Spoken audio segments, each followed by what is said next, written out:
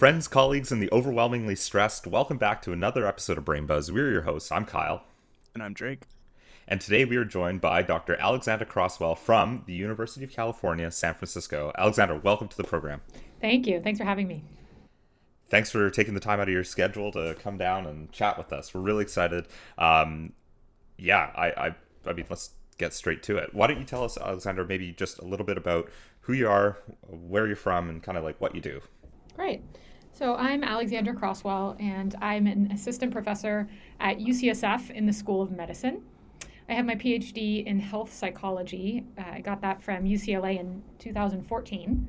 And my research field is really the field of psychoneuroimmunology, which is a huge word that I usually use to impress people. But it's the mind-body connection. It's trying to really understand how is it possible that the mind and body are connected to the level that it influences our health and well-being over our entire lifespan. And my research in particular focuses on how stress influences your biological functioning. So this is really interesting because I think we talk about this as like just culturally, it's a phenomenon to talk about stress and just refer to everything as stress. So let's hear from a professional and a researcher on stress. What is stress? How do we define it? There's so many ways we can define stress. So I'm interested in kind of diving into this with you. Okay, it's such an important question. What do we mean by stress? I write about this all the time, primarily because I just ended 5 years of being the executive director of the Stress Measurement Network, which was funded by the National Institute on Aging. And that it was funded because there's such a need to have better specificity around what we're talking about in research when we're talking about stress. And so the point of our network that just got funded for another 5 years is to continue to try and refine the definitions and the descriptions and the measurement around this really nebulous term. The way that I describe stress, and many researchers in the field, we describe it as a large construct that encompasses the processes related to responding to something that is pushing your physiological or psychological boundaries in some way, and that you have to then alter your behavior to respond to.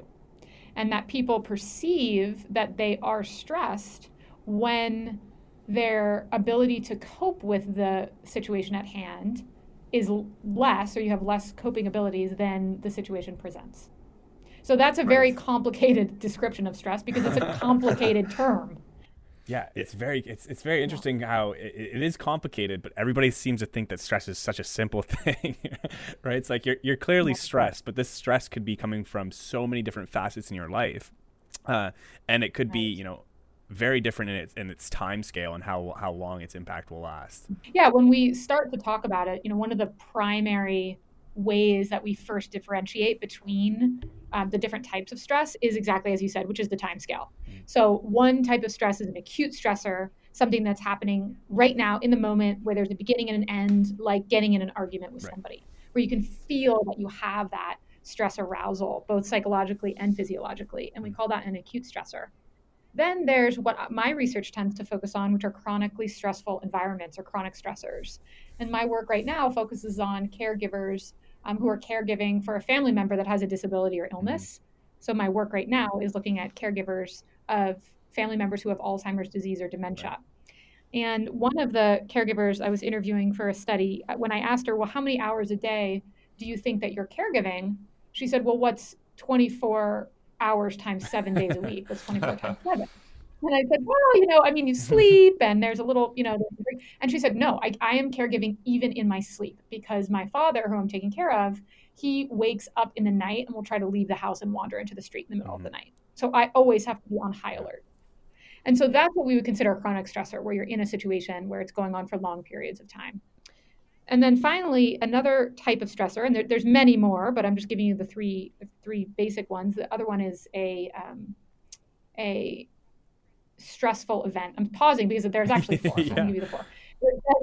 Stressful life events like the death of a loved one or a cancer diagnosis, an event-based measure.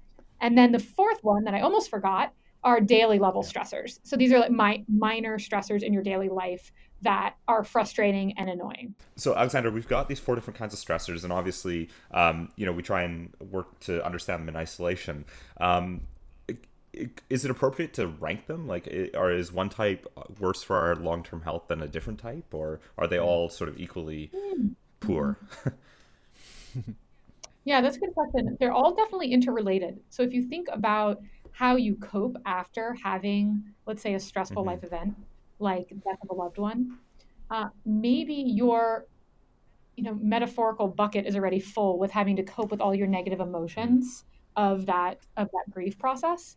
So then you end up having more daily stressors because you have fewer resources to cope. Right. So they're all very interrelated. And so it's hard to identify, oh, you're just somebody who has this type and no other types. They're all very connected. Yeah, sure. But in terms of the toxicity and I tend to study physical health as my primary outcome, it really is seeming like experiencing high levels of long-lasting chronic stress is what really wears down your body. And so one important point I try to make when I talk about chronic stress is that being under chronic stress means that you both have something going on in your life that people would say is objectively difficult and challenging, and you also perceive it to be challenging. Right. So why I want to explain that is because oftentimes when I tell people that I study stress, like just normal people, I'm at a cocktail party and they say, hey, I study stress. They all say to me the same thing. They say, oh, I should be one of your researchers. Yeah. I'm like, no, you really shouldn't, because here you are at this nice cocktail party, like having a beer, like good. And that doesn't mean that, you can't be happy sometimes if you're under chronic stress, but really the people who are under the levels of chronic stress that we're studying in the research lab are unable to be at that cocktail party because of their life circumstances, like the caregiving example that I gave you earlier. So by kind of this toxic level of chronic stress, what I mean is you have this objective experience that other people would say is really difficult and challenging, like you're the primary caregiver for your father who has Alzheimer's disease, and there's nobody to relieve you, so you're caregiving 24/7, as that research participant once told me. And secondarily, you also perceive it to be very difficult. Right. And why this is important is because this is the psychological scientist aspect that we bring in. So it's not just about the exposure, which would, in the caregiving example, would mean anybody who is a caregiver for somebody with Alzheimer's disease is experiencing toxic stress. Well, that, as psychologists, is not what we believe. We believe it's also about your individual response or perception of the experience. And so to be considered being under chronic toxic stress, you also have to report that it's really psychologically and physically challenging for you to be in that. So there's some really interesting work in the Alzheimer's caregiving literature, for example, suggesting that not all Alzheimer's caregivers have negative outcomes.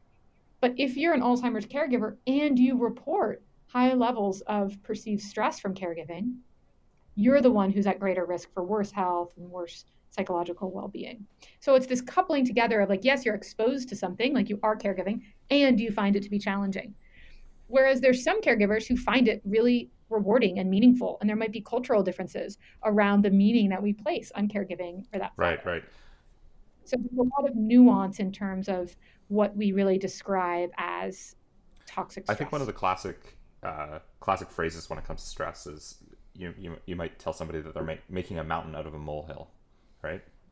It to me that kind of this fits nicely with this idea of perception and how their ability to cope and to deal with the sort of toxic stress levels might be different relative to everything else going on for them and how they perceive that event. Is that kind of an appropriate understanding of it? Yeah, and I think it's a huge question in the field of, it's not about how much can we trust perception of your environment, but it's really about how do we capture and measure your experience of your current environment in a way that we can capture the level of perceived stress that you may be experiencing. Yeah. So for example, one really interesting and confusing finding that we've had in the field is that low-income minority adults report low levels of perceived stress. Well, what is perceived stress? Perceived stress is it's basically how overwhelmed do you feel right now by your current life circumstances. Now, this is confusing that they would report low levels of stress because objectively they have higher levels of stress. They have fewer, they have fewer resources in their communities. They have less access to healthcare. They end up with higher rates of diseases. And so we would think objectively, no, your life does look harder if you have less money and you're discriminated against in the United States at least. But yet they report lower levels than wealthy white Americans on this perceived stress scale. And so one of the kind of questions that we've been working with in the stress measurement network is asking, when you're reading a question about how stressed are you, what is the comparison group you're using? What is the benchmark that you're basing your answer off of? And so maybe one of the reasons that our perceived stress measures could be improved is because we need to have people grounding their Kyle, I don't know what the word is, but grounding, their cognitive perception in something before they then evaluate their current circumstances around it. I mean, as a cognitive scientist, I feel like you could provide some insight. Yeah, no, absolutely. I think you bring up a really good point. This idea that we need to have sort of the relative measure, and so I sort of am thinking like social comparison, and I'm trying to think of the word right now that you were searching for, and I'm not able to find it. But that idea that sort of I keep wanting to say cognitive dissonance, but like anchoring. It's anchoring. Yeah, thank you. Yeah.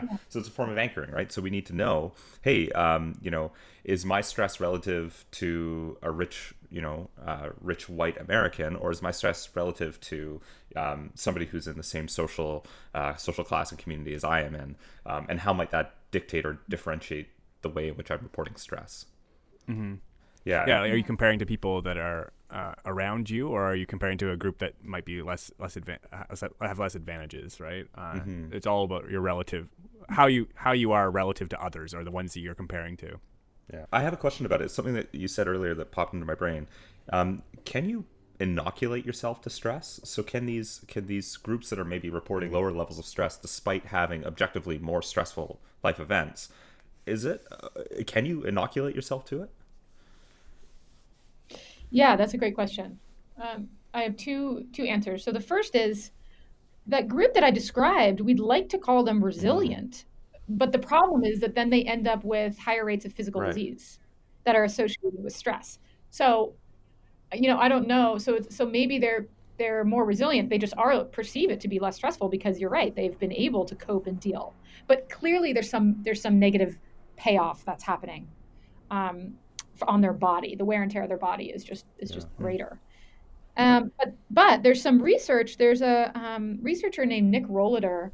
He is doing these studies in the lab to try and look at what's termed stress habituation, which is this idea of there might be a subset of people, and maybe it's the majority of people, where when you confront the same acute stressor time and again, you learn coping mechanisms. And so what he's shown is that you can habituate to stressors. So if you bring people into the lab multiple times in a row and have them go through an acute stress paradigm, and what we tend to do in our field is to make people give an impromptu speech in front of a panel of judges that's negatively evaluating you.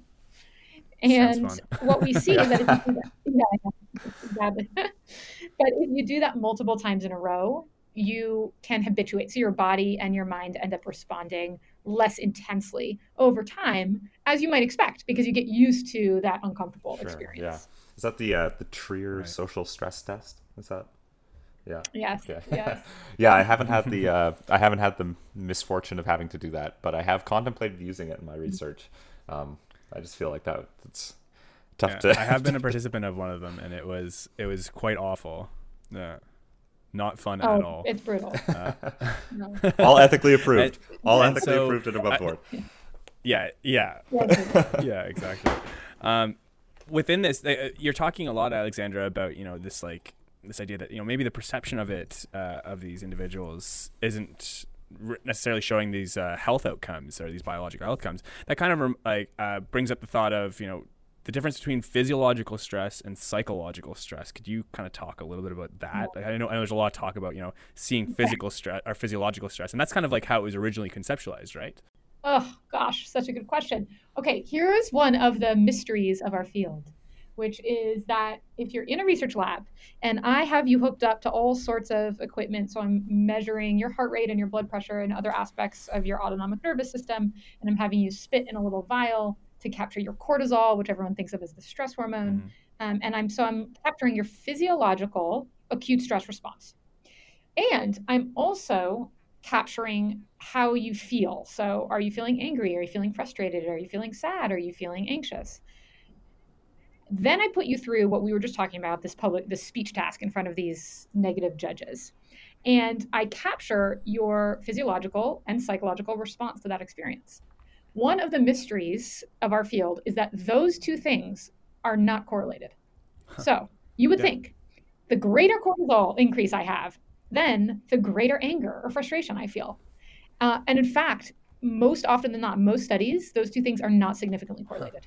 Wow. And so we get this all the time. I know, it's like crazy because people are like, no, it can't be. It can't be that way. And it is that way. And so we don't know if, there's two different thoughts around that. One is that, well, just methodologically, you are capturing two completely different processes, and that they are on two different measurement scales. So trying to think that there's an association between the output of cortisol and a scale of 0 to 4 on how strongly you feel in a certain emotion is just unrealistic. And the second is that those things really just aren't correlated, and that your body is responding and your mind is responding, and they respond in their own way, on their own time scale and their own intensity level. Yeah, absolutely. That's really interesting. That's so weird.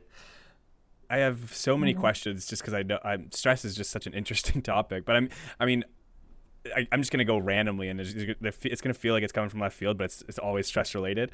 With chronic stress, is there, like, you talked a little bit about this, but like, is there a point where it's all cumulative? So like the stress that you experience on a day-to-day basis, we talked about like daily hassles, these major life events, and these chronic and acute stressors. I guess my question is cumulative stress a thing? So where it's like, if you're having all of these things go wrong, is that going to be way worse than just having, say, one chronic stressor? It's a good question. Yes and no. And here's why it could actually be a no.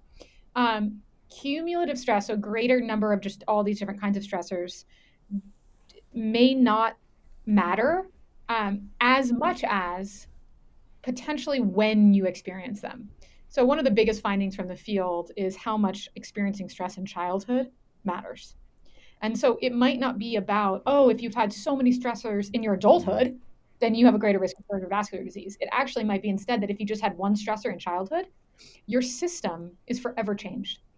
Because when you're a kid is when your body is learning about the world around you, and your system is developing to be able to handle the environment that you're living in. And so what it looks like from now decades of research studying children who've experienced a variety of different stressors, from being abused to growing up in a family that was really chaotic, where a lot of arguing went on, where you didn't feel loved and cared for, to experiencing and witnessing violence. All these range of exposures in childhood seem to be related to very profound physiological changes that unfortunately set you up to be more at risk for diabetes, cancer, cardiovascular disease, high blood pressure for the rest of your life, even if you have a healthy adulthood with few stressors moving forward. That's really interesting. I think it's kind of echoed too in, just the way that people talk about, specifically, like, I'm going to use like prison as an example, or people that kind of are criminals. I find often there's this kind of discussion about what had happened as a child, and blaming childhood events as for the reason why they're in the situation they are now. And right. I find that's kind of interesting that that's always what we jump to, but it does have a grain of truth in it, that what does happen, what stressors do happen, what life events might happen at an early age, this critical period, might have an impact on the way that you progress in your life. Yeah, I actually think it is probably pretty profoundly impactful for people who end up having, anti-social, or whatever the word is for, kind of ending up in the criminal system. Right. Or what I mean is like that have behavioral issues, right. Because basically what it is that your body is learning and your mind, they're learning about what it means to exist in the world.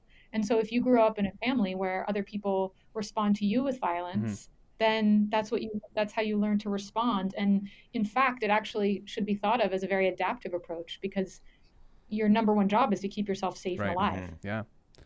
So you're doing that in order to keep yourself safe and alive. And unfortunately, it's not adaptive in the long run. Yeah, it's a really good point. And go ahead. Sorry, go ahead. Yeah, I want to bring up something else that this makes me think of, which is that when we do look at, as a society as a whole, what we tend to do when we look at people that end up in a range of different circumstances, whether they end up being, having criminal cases or being overweight, for example, we often look and say, oh, their parents, didn't teach them right or whatever. And now being a mom, I have 3 young kids. Being a mom myself, I feel so much pressure around it's all about the mother. Yeah. It's all about the mother. And guess what? The psychology research says, it's all about the mother.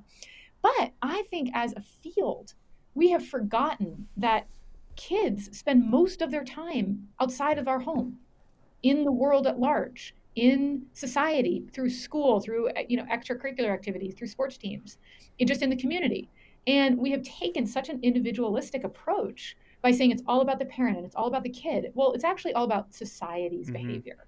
And I find that really parallels a huge issue right now in the stress field, which is that we think stress resilience is the responsibility of the individual. And so most of the media outreaches I get is for one of my papers looking at the app Headspace for reducing work stress. Because everyone wants to know if an app, using a meditation app for 10 minutes a day, can actually decrease levels of work stress. And the point that I try to make to everybody who gets in touch with me is that it is not on the responsibility of the employee to reduce the burden of their work. It's actually the company's problem, because we are overburdening our employees. They are burnt out. They have too much responsibility. They have too much on their plate for too few resources. Absolutely. And that's the problem. Not that an individual needs to meditate more, and it's actually offensive to be saying that. Yeah, absolutely. That's a really good point. Yeah. And that kind of touches on like the idea that you're talking about is, I think in a part is just like, our appraisals of these stressors, right? If everybody in these businesses or in these jobs are stressed, it's not just that the one person's appraising things stressful and others aren't. It's a systemic problem. Right. Exactly. Yeah. With all that in mind, where do we go from here? Like, what is it that we're working on research-wise? I think research-wise, we're still focused on the individual. And I'll give you 2 different kind of directions we're going in. So the first is that we are now have moved on as a field, I believe, from trying to really understand how is it possible that stress, quote unquote, gets under the skin to influence our biology at a cellular level.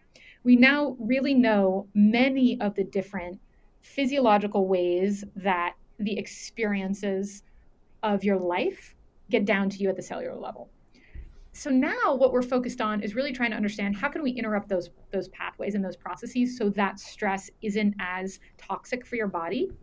And we're also trying to help design interventions that can boost resilience so that you appraise things as less stressful and use different psychological techniques like reappraisal to experience things in a more positive light. So I think a lot of the work right now at the individual level is focused on developing evidence-based treatments that will boost stress resilience. Yeah. A second line of work that I'm really excited about is this focus on more of the community level resilience and trying to understand what can we do to be building neighborhoods, communities, schools that can help provide another layer of support for children in particular, and older adults, so really vulnerable populations, to help then boost a lot of the factors that we know are important for stress resilience.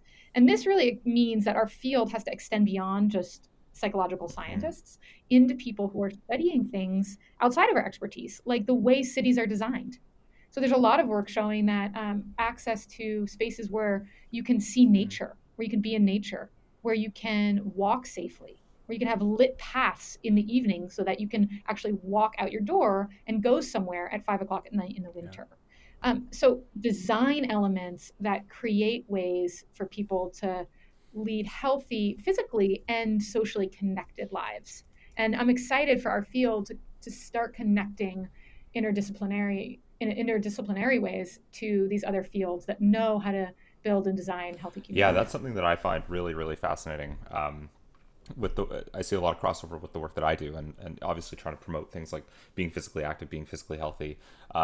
But there's so much overlap between all this, and I think what the point that you're getting at is really, really profound, which is that there is this need to have interdisciplinary research ongoing all the time. We need to be thinking about ways in which we can mitigate stressors in other ways beyond just simply reducing stress in the most basic sense, right?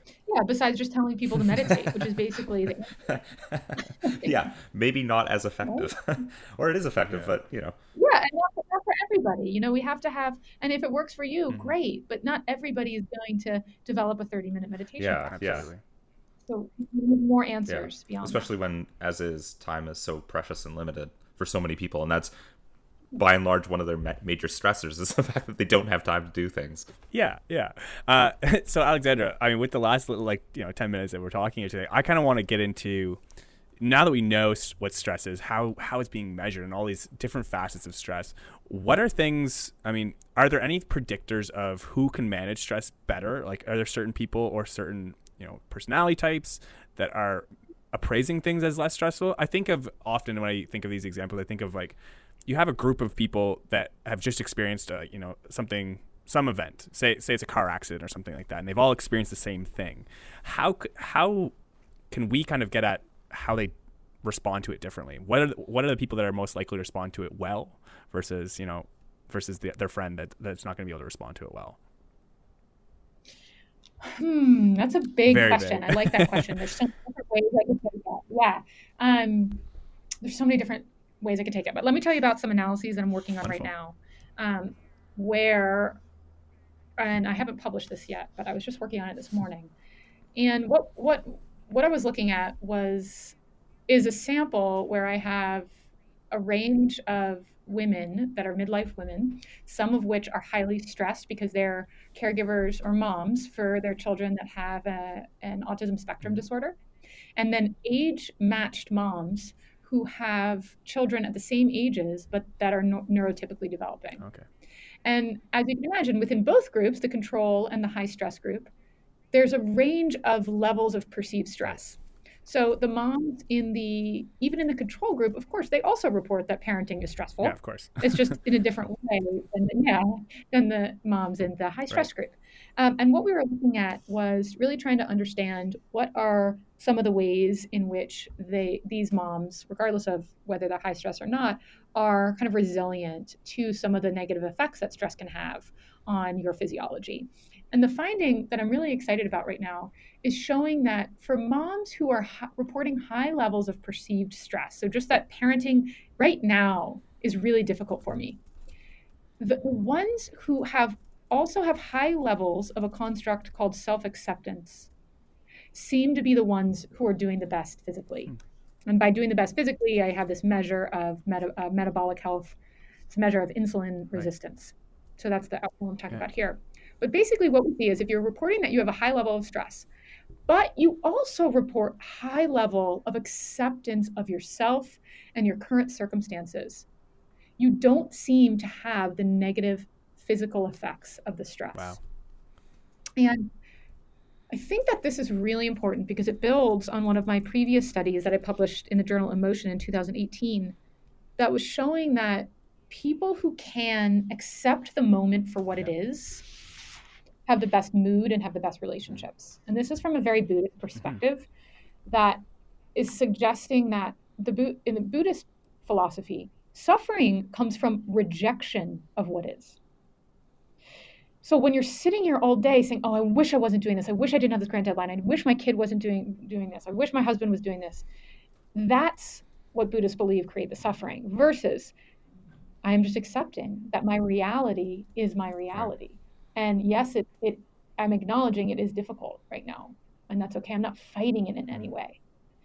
And so my new analyses are showing that acceptance of self might also be a stress buffer, allowing yourself to respond to these negative emotions potentially in an easier, gentler way that doesn't have that intense biological damage that ruminative thinking or other forms of maladaptive thinking might actually cause on your cells. Yeah, I really like that. That's a really good way of also bringing in, once the stressor occurs, your response to that is really important. I think that's something we haven't really talked too much about. Resiliency is a really interesting topic, but the way that individuals cope with stressors varies so drastically from stressor to stressor, and from the same stressor.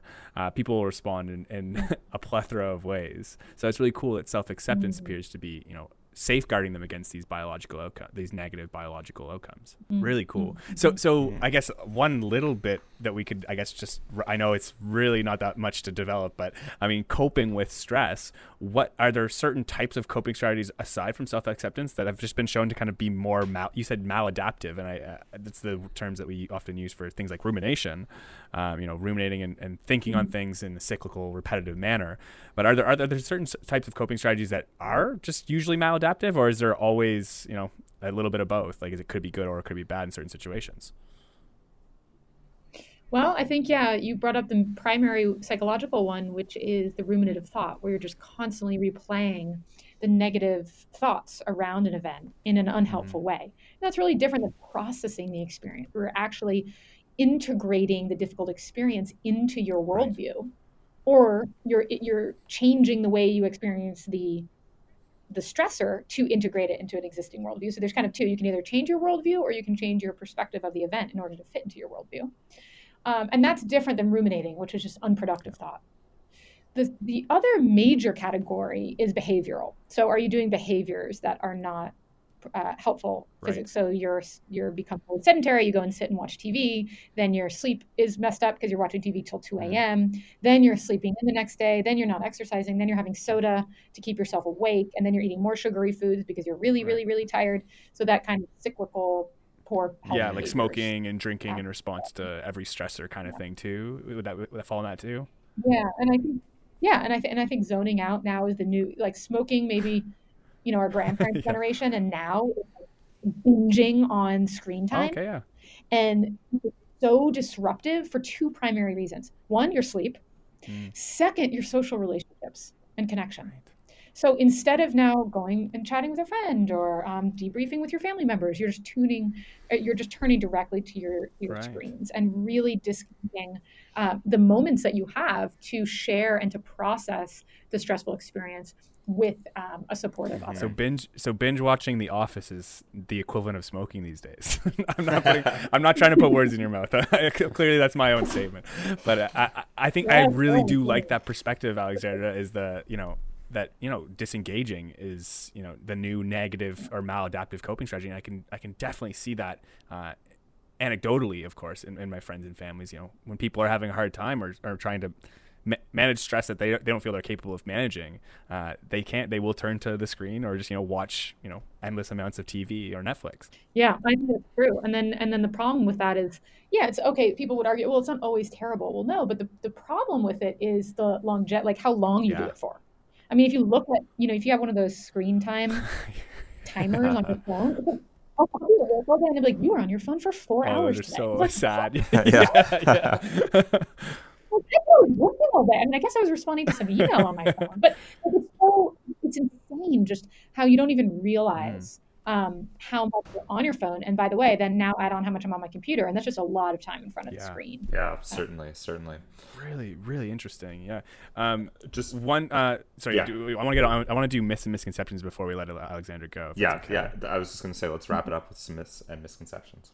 Do you? I'm sure you probably have some related to stress, Alexandra. Okay, number one myth is all stress is bad. In fact, there's an entire body of work. One of my mentors and colleagues now, Wendy Berry Mendez, has a great series of studies looking at the way in which you appraise an acute stressor influences whether your body handles it in a way that's healthy or unhealthy.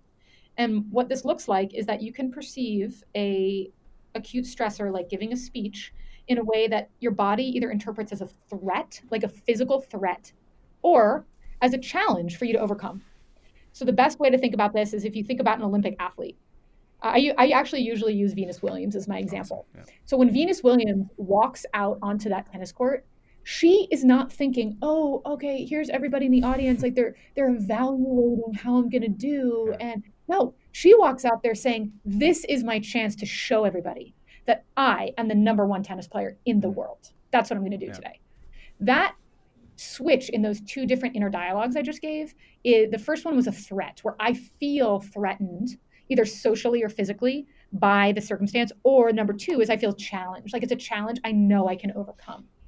And what lab studies have shown is that when you take the challenge versus the threat mindset, your body actually responds physiologically in a more advantageous way because the blood flow, your vessels vasodilate so that there's more blood and oxygen reaching your brain, and you actually perform better on the tasks at hand. And they've done this with athletes, they've done this with students taking the GRE, they've done this with people giving a speech. You actually perform better if you have that challenge mindset and the challenge physiological profile that goes with that challenge mindset. Awesome. That's really cool. I really like that. Yeah, that's right. Yeah. Isn't that cool? So next time you're sitting there, you've got some overwhelming or seemingly overwhelming task that you have to deal with. Change that attitude. It's a challenge now, and you're going to conquer it, and presumably you'll be that much better for it. Really cool. Yep. That's amazing. Okay. I love it. Yeah. So that's a sick misconception. Really cool. I was not going to say sick because we've been talking about negative health outcomes all day. But I know you've got more. So if you have any more that you want to do quickly, I'm all ears. Oh, that's my best one. Okay, wait, let me think of one. Okay, here's another one I'm really into right now. Okay, so there's this new theory that came out by Broshot and Thayer, and they call it the GUTS model, the generalized unsafety theory of stress. And what their perspective is saying that we have to stop thinking about stressors as, okay, you're going about your day and then something stressful happens. You have this stress arousal, and then now you go back to your baseline. What they argue is that actually we're all always on high stress alert. So your physiology is always ready to respond. And that in fact, what we need to be doing is creating more rituals and moments of our day and physical spaces that can make us feel safe. Because it's the people who are able to spend more time in that reduced arousal, which you can only get to when you feel safe. Those are the people whose bodies actually have time to heal and recover. Wow. That's really interesting. That's like we're getting all the fresh off the press like new misconceptions that have been like present throughout, but these are like new findings that are kind of questioning what we've been always just assuming is the way stress works. Exactly. Okay, final one. And I don't know, I texted my friend before, who's a cognitive neuroscientist before this, and I was like, is this true if I say this on this podcast? And she said, yeah. So, I heard this really cool thing that is just blowing my mind right now, which is that from your autonomic nervous system, 80% of the nerve fibers are afferent fibers, meaning they go from the body up to the brain. Why I'm so mind blown about this is because we have spent our entire field's history focused on how the brain, the mind, influences the body. So I perceive that something's stressful, and then a signal goes down into my body and tells it how to respond. But if 80% of our nerve fibers are actually getting information from signals from the body, it's actually that most of what we should be studying and caring about is what environmental factors is giving our body information that then is taken up to the brain. And we as psychological scientists who study stress have really not brought in these contextual factors, these environmental factors into our research that we need to be while you're going through a stressor to understand how our brain is perceiving and responding to that stressor. Yes, I love that. It fits so perfectly. You've stated it so eloquently. It is exactly the way I've been thinking about things and trying to start thinking about things in my own research, and you've just absolutely hit the nail on the head. Thank you. I'm just gonna Drake, you're gonna have to cut that piece out for me. I'll just throw it on my phone every time somebody asks me something. I'll just play that. I won't need to do any explanation. Happy to do that. Thank you. It's a really interesting factoid and just approach to looking at literature and addressing that mind-body connection that you opened up with today. Talking about the mind-body connection and thinking about it in a different way. The body can be feeding the mind different things as well. Yeah, and how critical that is for health and well-being. Alexandra, thank you for joining us on the program. Is there anybody that we should that you'd like to take a moment to shout out to? The Stress Measurement Network. We have worked hard. Everybody check out our website, Stress Measurement Network. Just Google it and you'll find our link. Even better, head over to brainbuzzpodcast.com, find this episode. There we'll have a link to that, so you can just follow it straight there. No Googling required. Certainly, brainbuzzpodcast.com. That you can also get in touch with us, find other episodes if you've enjoyed this one, leave us a comment, leave us a review, let us know what you've thought, and of course share this with your friends. So until next time, cheers. Cheers.